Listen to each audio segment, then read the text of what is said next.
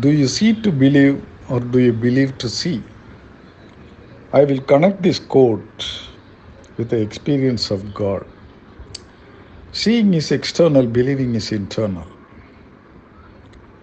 We may not be able to see God with our natural eyes,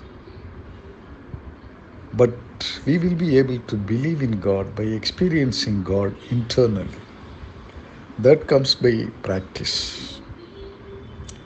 That is why there is a saying in Tamil, Kandavar Vindilar, Vindavar Kandilar. Those who have seen could not explain. Those who have explained and not seen. Yes, that is the experience of God.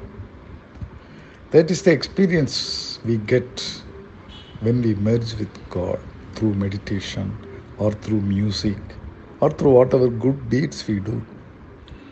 God is there in our acts, in our activities, helping others.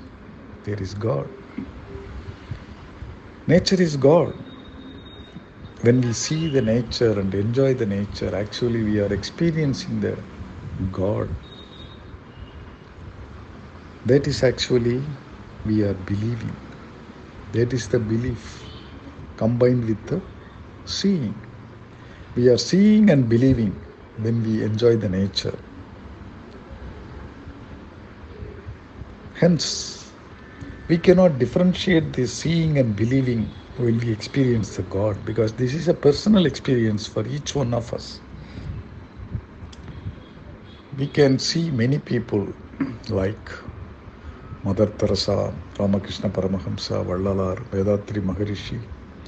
These are all great saints and great leaders who lived in this world as the embodiment of God.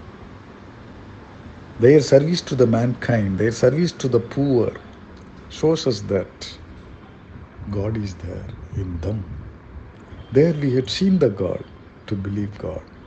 But when we do some meditation, practice meditation, we believe, we get that feeling inside us and we experience God. So we can see to believe God or we can believe to see God. It's all our personal experience. All the best.